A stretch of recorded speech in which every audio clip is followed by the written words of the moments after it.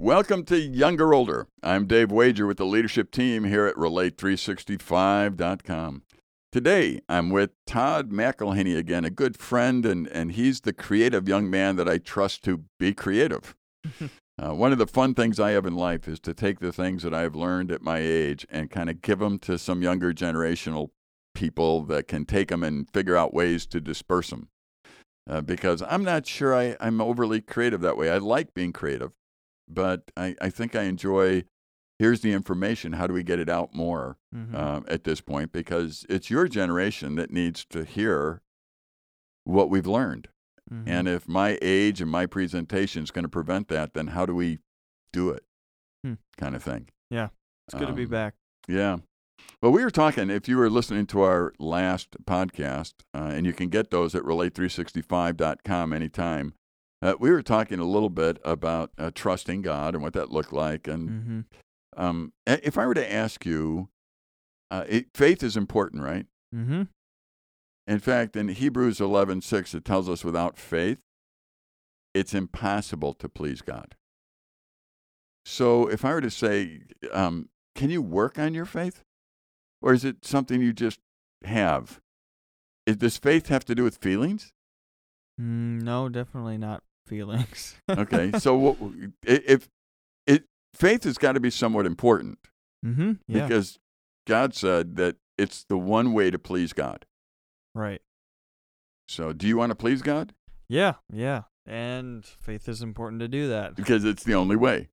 So how do we do that? That's my question. Well, I think everything has to be put back through the lens of, the Bible. Seeing what the Bible says. Can we take a look at it? Because I'm trying to remember off the top of my head. Okay. It's I know God gives faith, but also we have a responsibility to be in His Word. Okay, let me read to you Romans 10, starting with verse 5, and I'm just going to read it. Okay. And then we'll talk about it when I'm done. It's a little bit longer than normally what I would read, so let's just indulge in the Word of God for a moment. Romans 10, the 5th verse. For Moses writes about the righteousness that is based on the law, that a person who does the commandments shall live by them.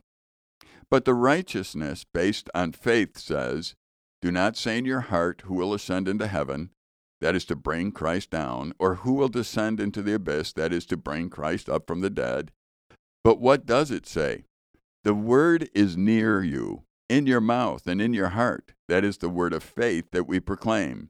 Because if you confess with your mouth that Jesus is Lord and believe in your heart that God raised Jesus from the dead, you will be saved.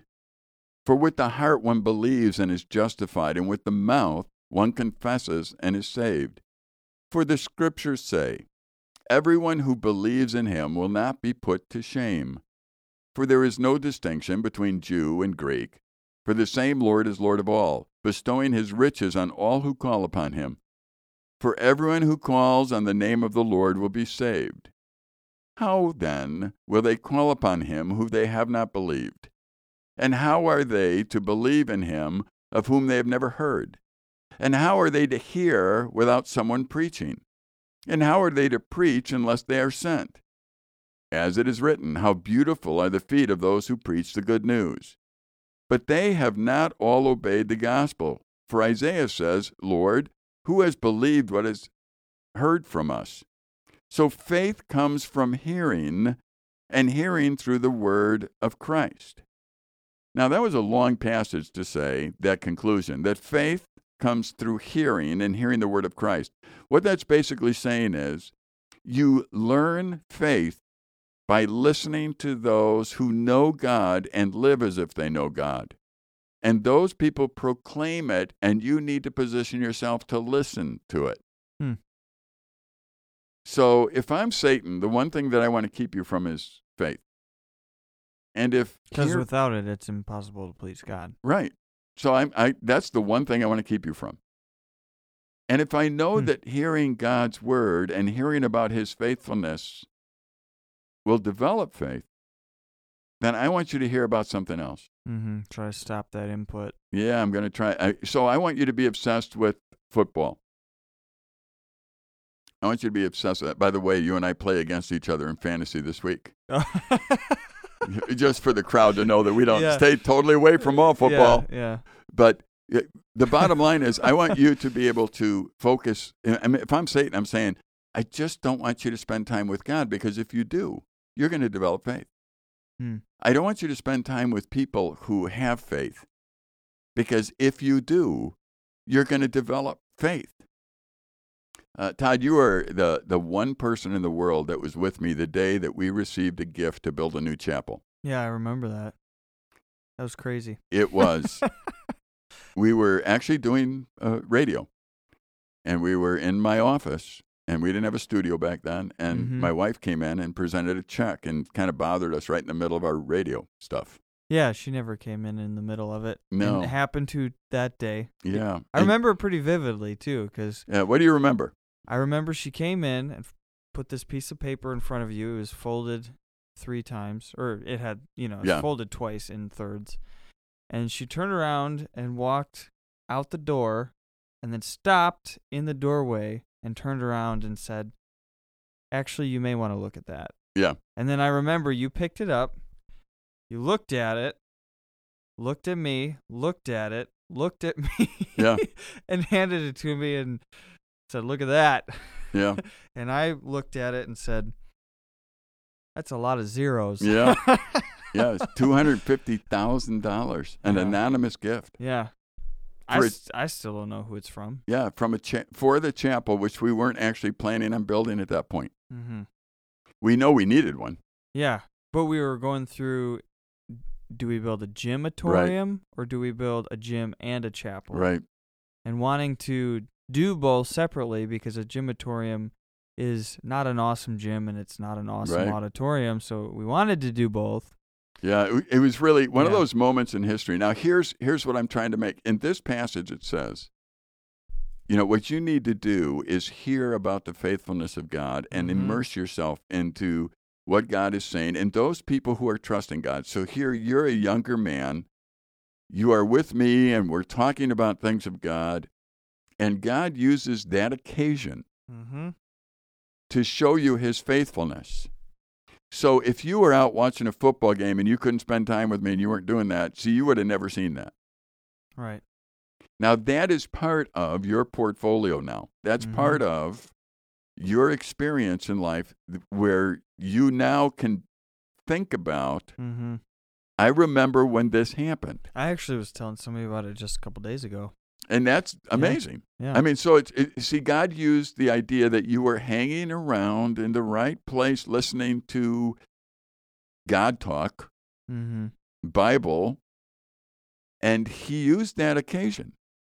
I want to encourage the young people that are listening, go find somebody who actually trusts God and talk to him. And listen carefully to what they say. Because faith comes by hearing the word of God. If you understand that passage I was talking about, that's an exhortation to go out there and talk about who God is, to talk about the goodness of God, to talk about how he works in your life. Why? Because how are people supposed to know of God's goodness? Right. They know about it because they either look at the Bible and see it, or they hear from their neighbor, their friend, their family of God's goodness. People that have experienced it. I would challenge people. We've been a part of a ministry here, Silver Birch Ranch, which is also Nicolay Bible Institute and The Refuge and Relate365.com. They're all part of the Silver Birch Ranch ministry. It's been here. I've been here for 53 years. And if you're a business person and you look at how this place operates, you have to see God in it. You have to. And that's part of what we do here, is we show the world who God is. Recently, you're wearing a T-shirt today, Todd, that has a broken tree in our logo triangle that normally is not broken. Right. What does that symbolize? We had an incredibly devastating storm come through, and we lost. I've heard a couple different numbers, but it was at least 1,000 trees. Oh yeah. At least. And amazing the amount of cleanup, amazing the devastation. 36 buildings damaged out of probably 70 buildings. I mean, just amazing devastation. So what actually changed about what we do, Todd? Nothing changed. See, that's exactly right. Mm-hmm. Now, where did you get that from? How did you know that nothing really changed? From being here and being a part of it and seeing what we're doing now. That's right. You know, here's how faith gets built. Those of us that have been here for many years, this is not the first time we've had a disaster happen. We also have some very good days around here. I had somebody come up the other weekend, and they looked at me because they know we went through the storm. And a couple of years ago, we went through a big fire where we lost our maintenance building. Yep, I remember that too. And, you know, he came and he looked at me and he said, "Do you like living in tragedy all the time?" Because really, when we lost that building, we lost all of our maintenance equipment for a facility with close to 70 buildings on it. And now we lost, well, we didn't lose, but we had 36 buildings damaged out of 70, and we had to close camp for a couple sessions. And again, it was pretty major. And this guy was just wondering, do you ever get tired of these things? And I thought, well, you know, here's what honestly happened. After the storm, I did walk around the facility several times and in tears, just looking at what the place looked like. Mm-hmm. It took us 53 years to get where we were. Yeah. It was destroyed in 20 minutes. Yeah. And I'm looking at it thinking, oh, God, what is going on here? Mm-hmm. What are you doing? But during those times and those tears, God seemed to speak to my heart like, so what has really changed? Mm-hmm. Well, we got to send kids home. Oh, that's minor. What has changed about your purpose? They'll be back, yeah. Nothing. It's right. Now you get to show me through a storm. Before you were showing me through camping experiences and chapels and campfires. Now you get to show through a storm. Now, that's important for me to be able to share with the next generation because of the 50-some years I've been here, that hasn't changed. So when I asked you what has changed and you said nothing, see, that to me was, okay, success. You have heard that nothing changes. You have seen that nothing changes. That is exactly what's being talked about here in Romans 10. How can you build faith if you don't hear about those who have done faith and done it correctly? How can you learn of faith unless you see it in action? So the job of those that know God and love God, their job is to be faithful. And it's important that we live in a way where the dialogue stays open and where the next generation can actually see how God has been faithful. So if you're somebody and right now you have no clue of how to be somebody who grows in faith, I would suggest that you're absorbing all the wrong stuff, that you're not absorbing God's word, you're not absorbing the people around you that have walked with God and seen God work. You're not doing that. So you need to demonstrate God's faithfulness to the next generation. Where do you think I learned my faith from? From your dad. I did. A lot. Yeah, I did. And you too. When you look at your dad, see, our backgrounds aren't that much different. Mm-hmm. And that you're a pastor's kid and I'm a pastor's kid. Mm-hmm. Yes, I learned it from a man who walked it. Right. And then I learned it from those who were around him who worked up here. I mean, he used to go out and just borrow money and say, no, we need to do this. God will supply. And then he would go put it, and he would make a balloon payment for it. You know what a balloon payment is? I'll explain it anyway in case listeners don't. It's when, like right now, you have a mortgage payment. Yeah. You pay every month. Mm-hmm. A balloon payment would be you pay twice a month. Yeah. Okay. A balloon payment would be you pay every 6 months. Oh, okay. It's called a balloon. It keeps inflating, and then all of a sudden you pay it, and then you got another 6 months to come up with it. Gotcha. With the next amount. So you would take all your mortgage payments and you put it in a 6 month. And you know the reason my dad did balloon payments was because he said, we don't have any money. I don't want to have to think about it every month. Let God supply every 6 months instead. That was the whole reasoning. Nice. And I'm thinking, oh, so it's just bigger. It's not like it's not there. Yeah. It says you don't have to think about it this month because it's not needed for another 5. Right. And you know what? It always got paid. Hmm. In fact, he was the one guy that I knew that could walk into the bank in the small town in Wisconsin that's by us. And back then, there was an owner of the bank, and the owner was always there. It wasn't like today where it's all corporate and everything. This was a small bank that had a guy that owned it, which probably meant he had a lot of money and lent it out and started a bank. You know, I have no idea. I don't know how that worked. But when my dad walked in that bank, the owner would come out of his office and shake his hand and say, "Come on in, how you doing?" And my dad would go there and say, "I need to borrow $20,000. And he'd yell over to somebody, "Hey, lend this guy $20,000. That's exactly how it would work. And the bank president loved my dad, loved what he was doing, and always those loans were paid off way ahead of time. He got to the point where he trusted him. The bank president trusted him where he walked in. If he said he needed money, he would get it, and it would be paid back before it's supposed to be. Now, that bank went corporate, and they don't do that. I mean, that's not how things work anymore. But I'll never forget it, because before my dad died, he brought me to the bank president to introduce me to him so that I could have the same relationship. So I could walk in and say, "We need money." And he would say, "Hey, Agnes, go give him some money." You know what I mean? Kind of thing. Now, funny. They did sell the bank and it went corporate, before I ever was able to work that relationship. But I still, I'm 63 years old now, and I remember that. I remember thinking, "Dad, you're borrowing money, putting it on a balloon payment," because I remember the bank president, "You want that on a balloon payment, right?" Right. Okay. You're putting it on a balloon payment. You have no idea how you're paying that back. And I'm thinking, how does the world turn here? I don't get it. But today when people come and talk to me and they say, "Oh, you've got faith," I go, "Well, compared to my dad, I don't think I do." But I tell you what, I saw faith. I saw faith.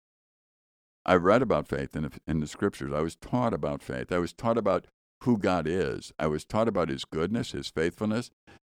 I was taught this, Todd, see if this makes sense. I was taught not to trust my faith, but his faithfulness. In other words, it's not that I would believe enough, because that's making it about me. Right. It's that I need to trust that he can supply our needs. And I think one of the hardest realizations I came to was during times up here where, as I prayed, I said, "God, if you want to close this place, it's your place. I don't know how we're going to stay around. I don't know how we're going to pay the bills. I don't know how we're going to do what we do. But I don't want to make this about me and pride. I want to make it about you, and this is your place. So if you think that we have done the job that we're supposed to, and we're supposed to be done here, then I guess you won't provide, and we won't be here anymore." And we're going on 53 years now, and God has provided. I was talking to somebody recently. They were talking about possibly joining our staff, and I was telling them, I don't know how we survive. We allow kids, for example, to go horseback riding and not pay for it, because we want the poor and those who have resources to be treated the same. Each horseback ride, I think, costs us about $13. And we have the horses go out all day long when people are here on rides. That's an expensive offering. Yeah. We don't want to charge kids for it because it would be too much.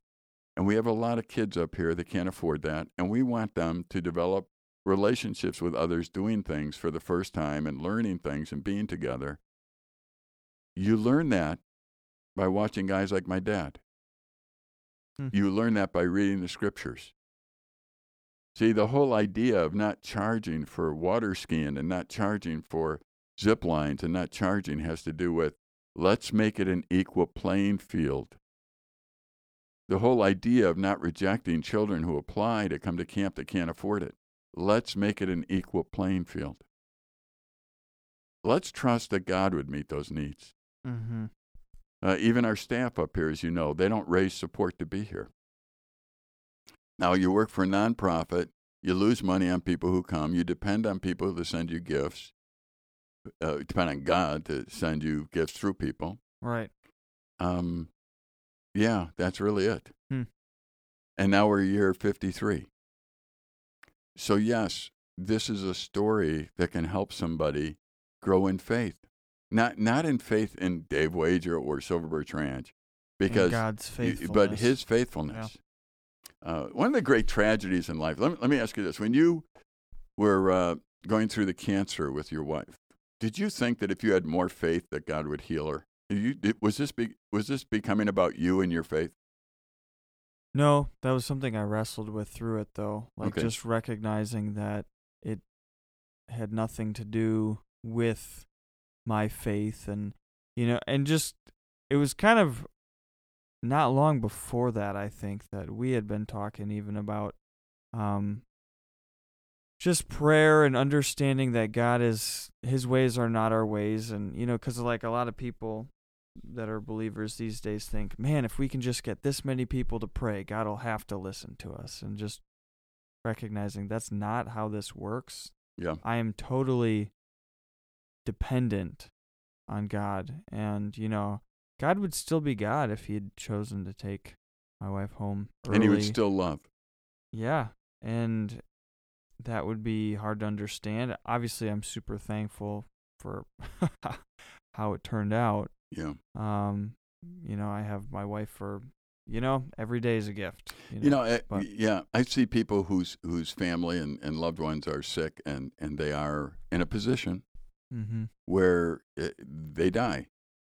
But I see God meet them in a way that's extremely powerful. Mm-hmm.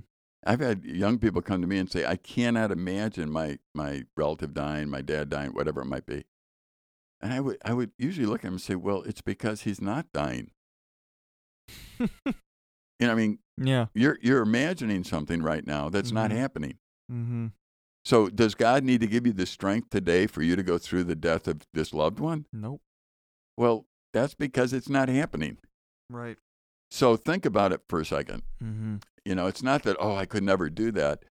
If God loves you, and he does, and there's a hard time coming, and there are, right, he'll prepare you for it. Mm-hmm. But if you're not listening to him, you won't be prepared for it. So the key in life is to listen to God. He knows what's coming in the future, and he will prepare you for it. Some of the preparation for Nate dying. And again, I invite people to go to relate365.com, look for Younger, Older with Nate. We've talked him through his cancer journey. We're going to put all of Nate's recordings in one spot and give them to his children so that they can hear and process in all the years of their life to come how their dad processed this whole idea of dying. It's really a precious gift because they can hear, which will help them develop their faith, because their dad is speaking of God and his faithfulness. And even if they're too young right now to grab it, we've got it recorded. So we're going to give it to them so that they can listen to it whenever they want to listen to it, and they're ready to listen to it. And even after he's gone many years, the faith of their father will affect their life. And that's the things that are important. I pity those who are listening to us, Todd, who are so immersed every day in movies, media, football, whatever it is, that they don't hear anymore from God, and they don't hear from those who have trusted God. You need to go spend every day, I think, listening to some podcasts or, I love reading a book. Have you ever read the books by Wormbrand?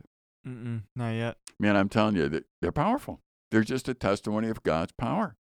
This guy was beat up by the communists. He was beat up by the Nazis because he was a pastor who loved God. He started the whole organization, Voice of the Martyrs. The bottom line is this guy and his story helped build my faith. It's important that we have those stories in our life and that we go look to them. Hebrews chapter 11. Without faith, it's impossible to please God. Verse 6. For whoever would draw near to God must believe that he exists and that he rewards those who seek him. And then it goes on, and you're going, okay, that sounds good. But then the rest of Hebrews 11 pretty much says, let me tell you what I'm talking about. By faith, Noah. Here's what somebody looks like who listens to God and trusts him. Mm-hmm. And Noah did what? God said, I want you to build this monstrous ship in a mountain. Mm-hmm. At 500 years old. Yeah. Yeah, go enjoy yourself. And you can't help but think the people around him thought, this guy's nuts. He's building this monstrous boat in a mountain. Mm-hmm. He's not going to get it down. These weren't modern times. There's no way to move it.